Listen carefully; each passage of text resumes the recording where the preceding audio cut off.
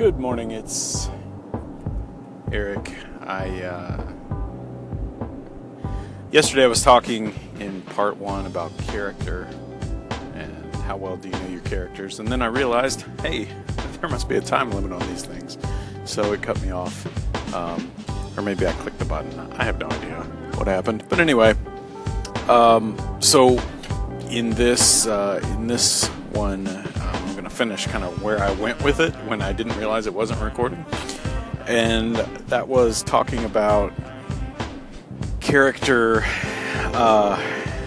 dark characters, and how you get your mind in that place.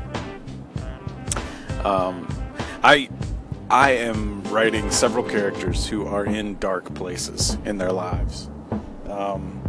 Some of that comes from me. I mean, some of that is, places I've been in my life when I've been in a dark place. And right now I'm not. Right now I am not in a dark place.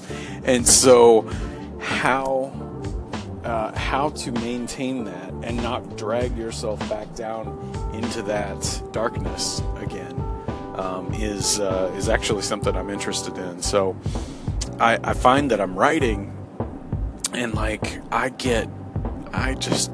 go into these story beats or this character moments or whatever it may be. I'm writing these words that are just hard on me. I mean, they're bringing back things from the past, drudging up old memories and dragging the waters basically, and finding these really hard times. And I'm writing about them as raw and as unfiltered as I can. And that kind of takes me to that dark place, and then I'm able to write in one of the voices of one of the other characters. So it's like I almost start off personal and write something truly personal, truly dark, and from my past. And it's mine. It's almost memoir-esque.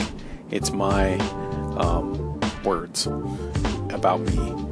And then I flip the page, and now I switch into one of the characters from one of the stories that I'm working on, and begin kind of riffing from there. And I go from there, continue the story, but now with that sort of dark place in mind.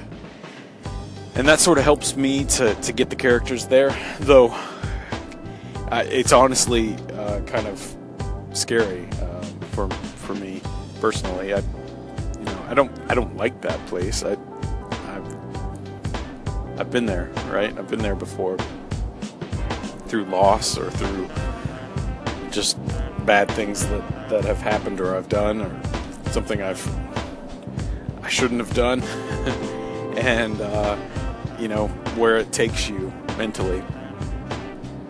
So anyway, I guess where I'm at, and since I know I'm on a short time frame on these, I guess that's my question to you today is, do you do something different? Do you do something that takes you to the place you need your character to be before you start writing? Or are you able to just shift in and out? And maybe if you're not able to shift in and out, when you get in that dark place, do you end up staying there? I mean, are you there inadvertently? Or actually, I guess the opposite could be true as well. Maybe you are sad and you have a character who's not, and you're able to use the character to bring you up. I'm just curious how that affects other writers. So that's my question for you today. Thanks again for listening. Thanks for commenting, subscribing, and clicking on that comment button. I'd love to hear your feedback, and appreciate it. Have a great day.